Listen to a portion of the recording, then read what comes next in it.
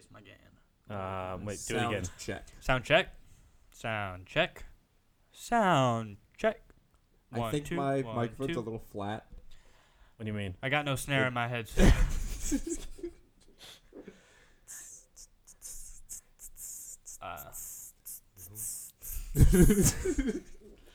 Nailed it.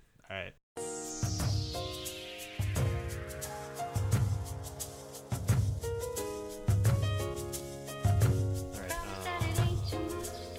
All right. Welcome to Just the Tech, the new tech podcast for everyone. For everyone. Each episode of Just the Tech covers a single topic, except for topic. this week.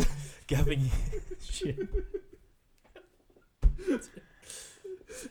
A single topic of technology. Thank you. Welcome to Welcome. Just the Tech, the new tech podcast for everyone. Each episode of Just the Tech covers a single topic, giving you an in-depth look into a specific area of technology. My name is Austin, and with me is my Q-host, Jason. Co-host. Oh, sorry. Our co-host, Jason, Hello. and our resident tech layman, Chris. Hi there.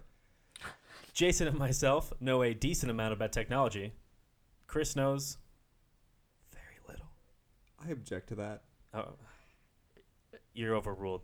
Okay. In this episode of Just the Technology, we will be discussing a single topic of technology. Actually, this No, episode we won't. we're not. We're covering We'll be a lot. talking everything. This is Just the 2017 year in review in advance. And I like the sound of that. yeah, so obviously we have a lot to talk about. We're going to be talking about the future, various types of technology. We'll be talking about technology. And specifically, we'll go back to what we talked about in the past, which it was a smartwatch, critically acclaimed episode. VR, AR, also. our best one. Yeah, actually, we got some real feedback for that one. It's a fan favorite. Yeah, so go back to that if you haven't listened to that before you finish this, because we'll It's be important. referencing it a lot. We'll be referencing every episode, actually. Right. We'll talk about the interface, self-driving cars. Maybe we'll touch on the singularity if we're feeling particularly rowdy, Ooh. right? Yep. I think that's in our future. Oh, yeah. I wanted to let everybody know we've moved into a brand new studio. That's right. That's why our audio quality is so great. The It's cat is so loud. Phenomenal. Really the best. You know, everyone says it's just great. It's just great. Some of the best. It's the best studio they've ever seen. Okay, so let's just jump right in. Let's start with the smartwatch, which was our first episode, actually. Yeah. And Really brings me back. yeah, that was a long time ago now, and a lot has happened since we've talked about it. I think some in the industry think the smartwatch is dead. Yeah, I know. Some think it's in a transition phase. And those are really your only two options. Well, how do you feel about it, Jason? Thanks for asking, Chris. Let me opine, if you don't mind. Absolutely. Be my Sure. guest. So, I'm of the opinion that we're in the transition phase. Smartwatches, since we've talked about it, have gone a bit more analog, a mix of analog and digital, which is interesting because in that conversation we talked about the digital revolution. DR? The digital revolution. So we've seen some incumbent watch manufacturers come into the game with analog, like Austin's watch here, for example. I'm displaying it to the group right now. So, What's the make of that watch, Austin? This is a Withings Activité. It is a company that actually got bought by Nokia. My model doesn't actually support notifications at all. What it does is it has a completely analog. So I don't even know I hesitate to call it a smartwatch. It is a smarter watch. It basically tracks sleep, steps, swimming, any like activities, and the battery life is projected around 3 to 6 months. So that's where I jump in and say it's definitely a smartwatch. Okay. We are incorporating digital technology. There's a chip in there doing that tracking. So it's smart. In other words, that watch was enabled by the digital revolution. And it's a new form factor, which is also something we talked about in that episode. When you add a digital component, you can now experiment with new form factors that we hadn't seen before.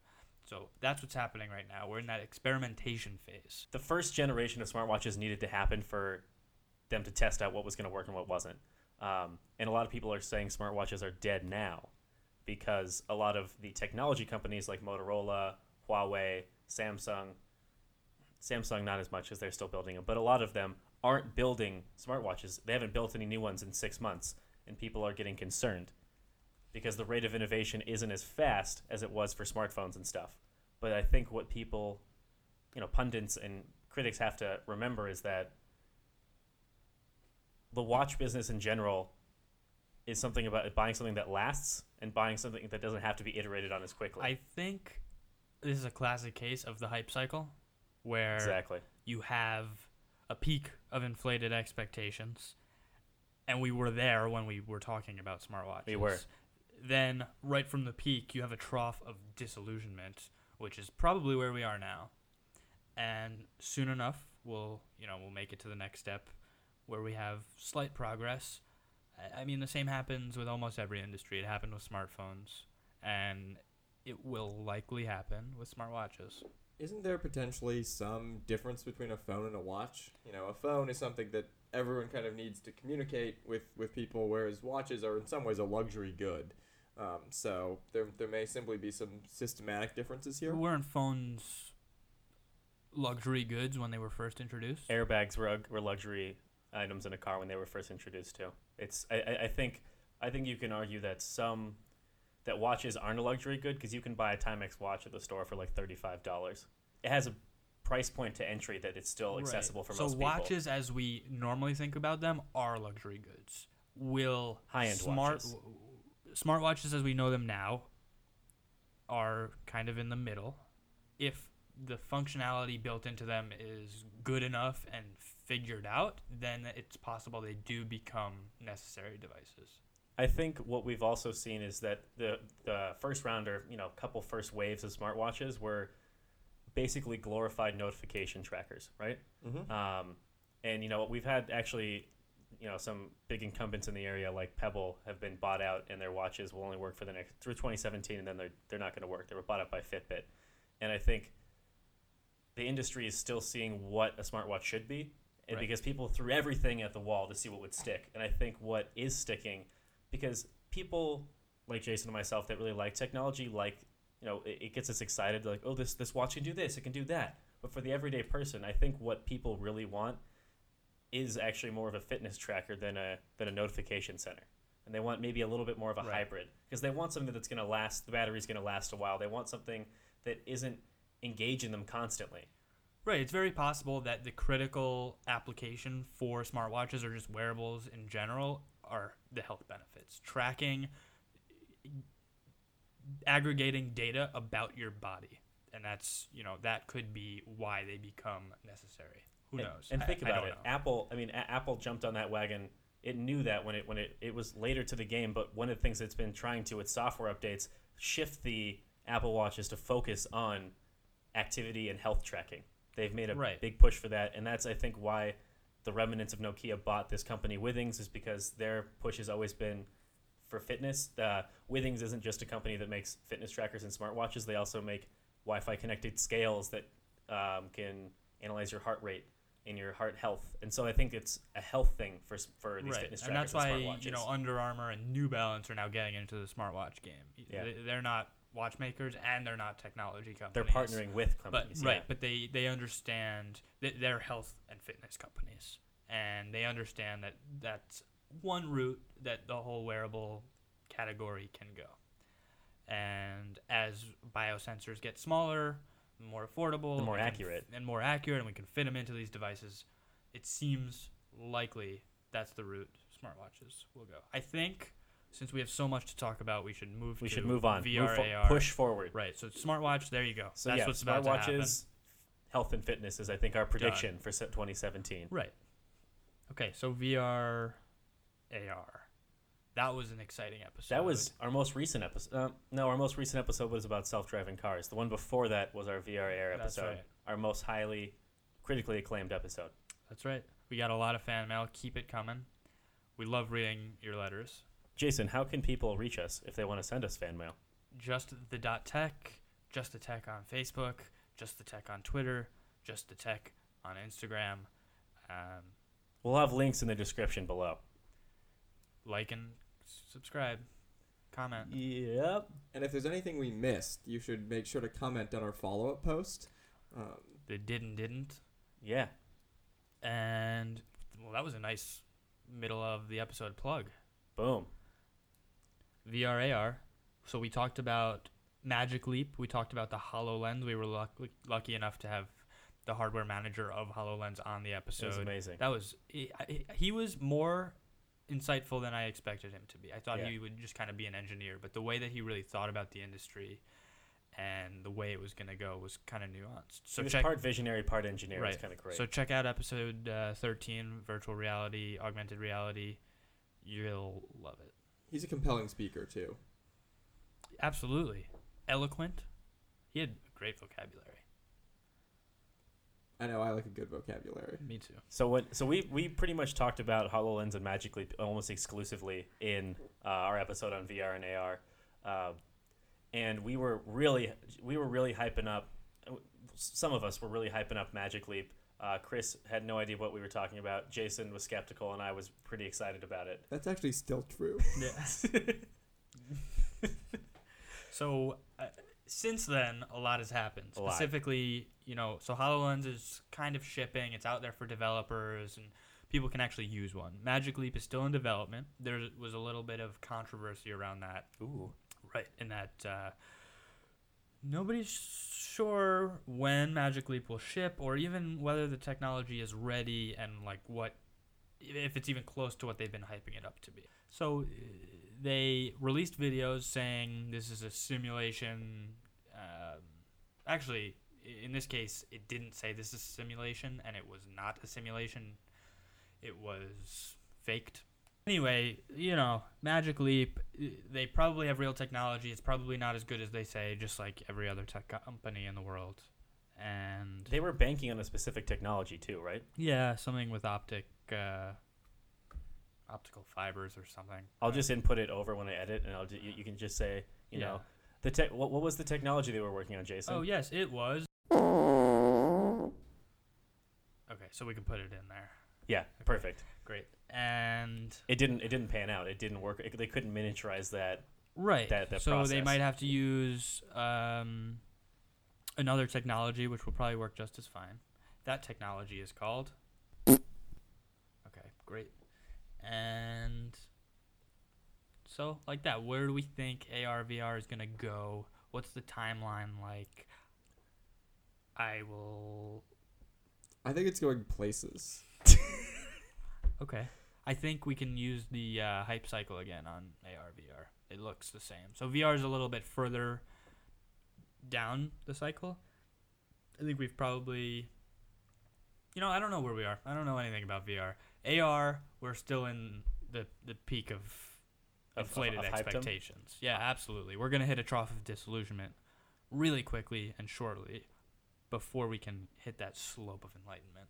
Something I'm actually kind of excited about, because I'm just going to quickly talk about this. I'm going to attempt to quickly talk about this. They've released 2 phones that have something called Google Tango built in, and they're ready for you to buy. One of them is utter shit. One of them is okay. But what I like about them is they're simple applications of AR. So, and companies can build applications to take advantage of the hardware components in these phones. They have to have specific hardware components. So I think one company, Wayfair, built an app so you can hold your phone up and look at furniture from their site and then place it in your physical space, and you can see how it'll fit in your house. I think that's kind of cool, and I think there's other applications that companies could use for it. Yeah. But it's not there yet. It's still hyped. You gotta get the cost components down and make it so it's something that is easy to add into a phone. Right. I think you have to expand the field of view, and there are a lot of other hurdles that need to be jumped over. I don't know. So Chris used the HTC VR headset. I did. And I don't know. Was it everything I've ever dreamed of? Yeah. Yes. Well, there you go. So, what about interfaces, guys? That was another important episode that we had way back in the day. It was a little technical. Yeah. But what was your take? I think that interfaces are like a very important thing moving forward. I would agree that interfaces are very important. Pretty important, yeah. They're how we interact. One way to interface is through voice. We talked about the Xbox Connect and that. Since then, we've had more home automation devices like the Amazon Alexa and the Google Home. I think Chris has something to say. Chris, what's your take on those things? Yeah, what's your take on those things we just talked about that you were definitely listening to? They're really important.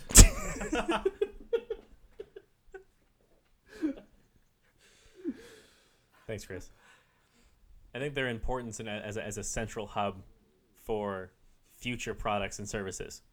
And I think we've already seen Amazon Alexa and the Echo product line become a central hub, not just in the home, Yes. but as we saw at CES 2017, how they're trying to integrate it into a lot of different things. Again, they're doing this throw it at the wall approach. They've integrated it into a couple smartwatches. Yep. They've integrated it into cars. So you can, it's a voice assistant that they think will be able to tie every service together, which is really interesting. I mean, the Amazon Echo's been out for how many years now? 3? Maybe. That sounds about right. Maybe, yeah, 2 or 3. Which is like crazy. We talked about that on the episode, the idea of ubiquitous computing, where you no longer have to look at a screen. You can just talk, or you can, eventually think, which was kind of the crux of the interface episode. Was eventually we will have a brain-computer interface. That's kind of the dream, the ultimate goal of technology, the final step in the digital revolution, so to speak. Digitizing our brains, and that's the way the interface is moving. Voice is a step in that direction. Augmented reality is also a step in that direction. So when you merge the two and you can get your thoughts somewhere linked into that system, you have a great computing platform. I think this is also just hype beasted up too. Hype beast. Hype beast? Hype beast. Hype beast? Yeah. I think that's how you pronounce it. Yeah. I think it's far away from being ubiquitous, though. I think it still has a lot of problems understanding you. No, right. So it's the dream, but it's not anywhere. I don't think anywhere in sight. The idea of ubiquitous computing. Yeah. It's a step in that direction. Yeah. Okay. Self-driving cars. That was a great episode. That was one of my favorite ones. Episode 14. Yeah, 14. Episode 14. We had Stanley Hormel on, one of the engineers at Waymo now, and we had him on even before Waymo was actually started. It was pretty great. Right. Yeah. No, he was also insightful. What was your favorite point that he made, Chris? I think there are some real ethical implications of what self-driving cars are going to do, and I think he talked really verbosely about them. Extremely verbosely. A lot of words. Almost too verbosely. Yeah. He had a great vocabulary. I like a good vocabulary. Me too. So one of the points I think... something to bring up. Tesla released figures saying that after they released autopilot to their fleet of cars, it decreased crashes and accidents by 40%. And that was with a beta software that has been getting some negative press because of people being idiots and taking their hands off the wheel and thinking their car can drive itself and it crashes. But the data is showing it's actually decreasing accidents, which is amazing. Yeah, I mean, I think that's clearly going to happen, right? I mean, can you imagine all the tired and distracted and otherwise impaired drivers on the road just all being, driven? It seems like the possibilities for accidents goes down pretty dramatically. Right. It's interesting. And so with self-driving cars, this is one of the topics of technology that's interesting to me. Let me start over. Nailed it. No, so but when you talk about self-driving cars, people talk about it like it's an impending thing. And I'm just wondering the last time that we had a technology before it was fully developed and rolled out that everybody knew was going to be a successful thing. Which also makes me question a little bit the impact, the true impact self-driving cars will have. If everybody thinks they're going to have a huge impact, maybe there are some nuances that we're missing. I don't know. I still think they will be hugely impactful, Are you saying that we're overhyping or underhyping them? I'm, you know, aside from hype, I just don't think anybody knows how they're going to be rolled out because there is a huge regulatory environment around it also. Yeah. And we just don't know. But people are acting like they do know. And if history has shown anything, it's that nobody knows. People love acting like they know. Right.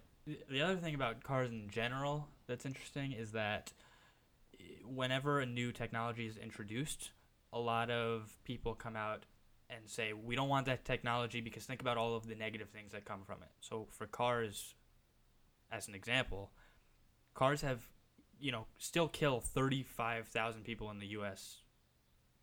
per year. But we take cars as something that we already have in society. But when cars were first introduced,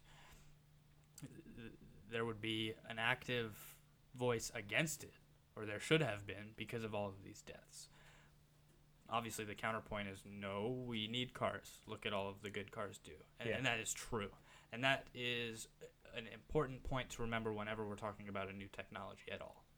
During our self-driving car episode, I think that was episode 14. I think it was episode 9. I said there'd be a loss of freedom, potentially. Jason made a point that he thinks our children may never know actually how to drive a car. I think that's true. And I disagree. I think with the regulatory air and caution around it, I think getting a license is still going to... People aren't going to trust technology 100% because in order to operate a vehicle, even if it's fully autonomous, there are going to be times when it's going to put the driver back in control. Right. So let me clarify. I'm not sure exactly what I said, but let me clarify. I would like our children not to have to learn how to drive. That was your point, yeah. They very well may have to, and they, I don't want to put a probability on it. They very well may have to. I think it would be better for society as a whole if it was at the point where they didn't have to. So I don't imagine that I'm going to have to face this problem for a good 25 years. That's when a child of mine could potentially be 15 or 16. And at that point, I do have a hard time believing that they're going to really be expected to do much. I think at that point, self-driving cars will be so deep into the grain of society that it'll be just fairly normal. Once we get, I think there's going to be... I think it's going to depend on where you live, too. I think there's going to be an initial resistance to self-driving cars around all of this regulatory, nightmare stuff. But once... there's going to be a tipping point, obviously. And then within the systems we have now, there are going to be disincentives to drive yourself, to drive manually. And eventually, and that'll be an accelerating curve where as more people stop driving, the disincentives for driving increase even more dramatically. So eventually we'll reach that point, and it'll happen at an increasing pace of speed. Increasing, whatever. You know what I mean. I think America has been, when it comes to driving regulations as well, has been one of a nation that, because of our ideologies, I guess you can say, depending on where you live in America, if you're in New York City, I know we all know a guy that didn't even have his driver's license because he didn't have to have one. But in other areas, getting a driver's license, like in, I don't know, say a place that's more rural, is a freeing thing. You can go somewhere and leave an area that with, say your friends live miles and miles apart. I think self-driving cars help, but I also think that America, for some reason, has this idyllic image, and it'll continue because what happens in what happens in every generation is that the people that are older have more influence over the country, and so they'll still have the idyllic image about how freeing self-driving cars are. I think it'll be when my children are in charge, maybe people won't have to know how to drive. I think in my lifetime, I think people will still, even if it's just for a safety precaution, the car drives itself 90% of the time, but they have to know just in case if the car, for some reason, something happens, they're in a situation where they're thrown back into control, they need to know. And I think that's... Yeah. No, I think that is incredibly possible. Yeah. And again, I think nobody knows. In order to know, you need to know all of the factors that go into this, and we just don't. There are going to be unforeseen consequences and unforeseen factors that we can't use to predict. I think this is my last point. I think the point I made in episode 7 when we did self-driving cars was that Americans don't like being told what to do, especially from a regulatory body. In Europe and in Britain and in other, I think it was the French. I'm gonna go with the French. They have speed cameras on highways, and if you go above a certain speed, you automatically get a ticket. Like you know how now, like when we go through work zones and it's like you gotta lower your speed by 10 miles per hour, you get a ticket, but it's only if somebody sees you. There are speed cameras when that's happening, and you will get automatic tickets. That hasn't made its way over to the U.S. because people would freak the fuck out. Yes. Another aspect that we haven't talked about with this is... Are you allowed to say the fuck word? Oh, we might have sound effects over when we... just bleep that. You guys ever watched the Any TV? What? Sorry. Any TV? MTV. MTV? I'll come up with a good way to bleep out things. Yeah. So another aspect that we haven't touched on with self-driving cars is the economic aspect on the manufacturers. So we don't know yet if a Google created car kills me, who is liable? Will my family sue Google, and then Google has to make several $1 million payouts every time someone dies? And people are going to inevitably die in self-driving cars. So where's the liability? And if that liability is too great, or if they can't partner with insurance companies who can actuarialize the risk. Actualize? No. The other actuarialize? Yeah. Yeah, sorry. Use an actuary, I think is the... So if you all get my point, is that the economic incentives may actually be negative to drive. To create a self-driving car. Oh, okay. So I would imagine that insurance companies would actually be really thrilled about this. That I think that their payouts will end up being lower, just because there's less. Their payouts will be lower, but their premiums will actually be higher to the corporations that are creating corporations cars. won't like it. Instead of what you have now is probably smaller premiums from each individual driver and larger payouts. That is possible. Think about it this way, though. I think their total payout costs, like the total cost that they actually have. Right. Right now the decrease. overwhelming sentiment is that this is going to be terrible for insurance companies because there are going to be no accidents. But there may be a rebound effect where, if there is, the payout's huge. Right. But also, premiums are large. Payouts are smaller. But you also have to take into consideration is in 2016 we actually saw a lot of tech companies that we thought were going to develop their own cars end up partnering with incumbent car manufacturers. Google spun off and has their own. They're now with Waymo. Google is now with Chrysler. Uber's with Volvo.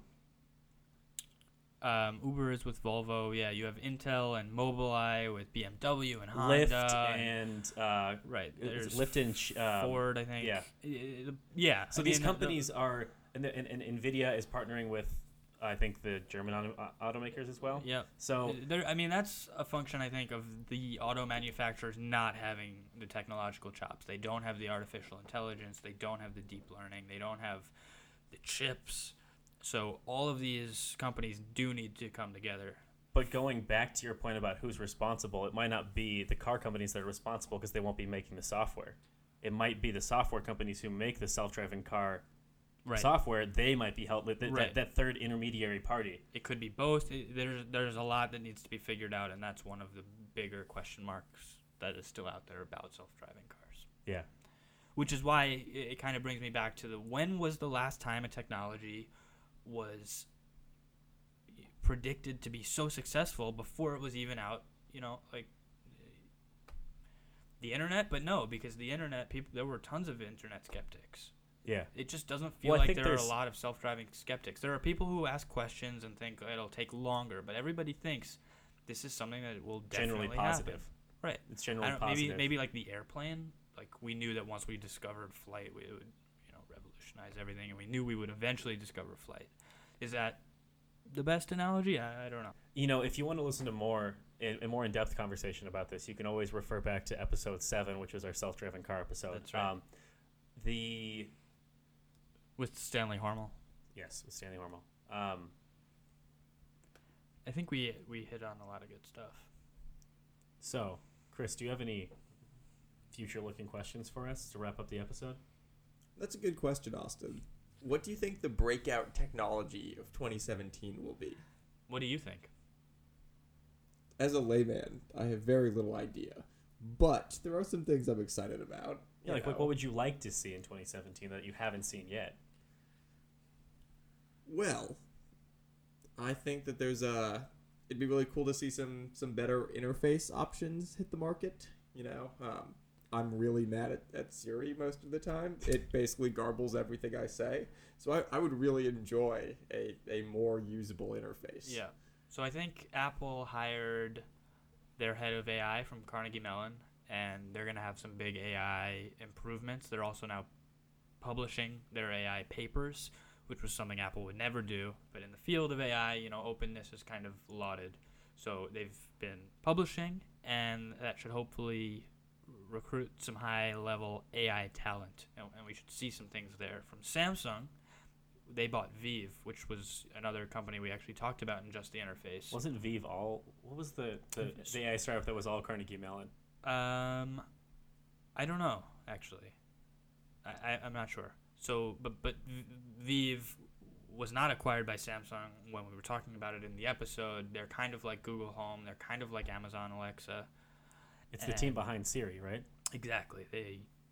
But they didn't get to realize their full Siri vision because Apple stifled it or whatever. And they did that. Samsung bought them, and we're going to see that come to market with the new Samsung Galaxy phones in probably just a few months. And I think that'll be pretty interesting. We're going to have a battle of the AI assistants in 2017, I predict. I'm looking forward to that. I'm really excited because, like we think we talked about earlier with smartwatches, with incumbents and also startups kind of merging together. We saw Under Armour acquire a lot of fitness apps and software, and they're partnering with HTC to make fitness bands and smartwatches potentially. And this has been happening across the board. All the major, most of the major fitness tracking and apps have been bought up by larger companies. I'm really excited to see the fruition of that, of having, because right now all you pretty much get is, this is how many steps I've traveled, this is how long I've slept. But I want to know the bigger picture. I want to know how that can help me be healthier. I think that's a theme of the digital revolution, of when you need to digitize an incumbent product, you need the analog manufacturers to work with digital technology companies to figure it all out. Unless a digital technology company can come in and undercut those incumbents, which happens in some industries. But in specialized, highly technical manufacturing things like cars and watches, you need the expertise from both sides to work together. That's why I'm excited about Fitbit. The one thing I'm going to miss about the Pebble the most is the way it handled activity and health tracking. Because it didn't just say, "Hey, you met your 10,000 step goal every day." It looked at how you averaged out your walking and your activities for a week, and said, "Hey, this Thursday, you're doing better than you did last Thursday. That's good." Not putting you to an arbitrary step goal, but it was kind of this. It was a Stanford algorithm that they were using, and I'm really excited to see. Just in general, I want to know what's healthy, and I think that data science and a lot of automation can happen to give me something that's feasible and easily readable to a consumer. Hey, you can do this to be healthier. Great job, everybody. Don't we have an outro? I feel we like do. we have an I know. outro. I had to find it. What's the outro? Thanks for listening to Just the Tech. We could not include everything, and we definitely missed some things. We definitely didn't talk about smartphones, PCs, whatever. If you have any questions about those things, be sure to check out... If you have any questions about those things, you can continue the conversation with us on Twitter at Just the Tech, or our Facebook page at www.facebook.com/justthetechpodcast. And if you want to check out, also be sure to check out our Did and Didn't companion post for this episode on our website www.justthe.tech. Thank you. Thank you. Ooh, we can auto-tune an outro. Wow. Just the Tech.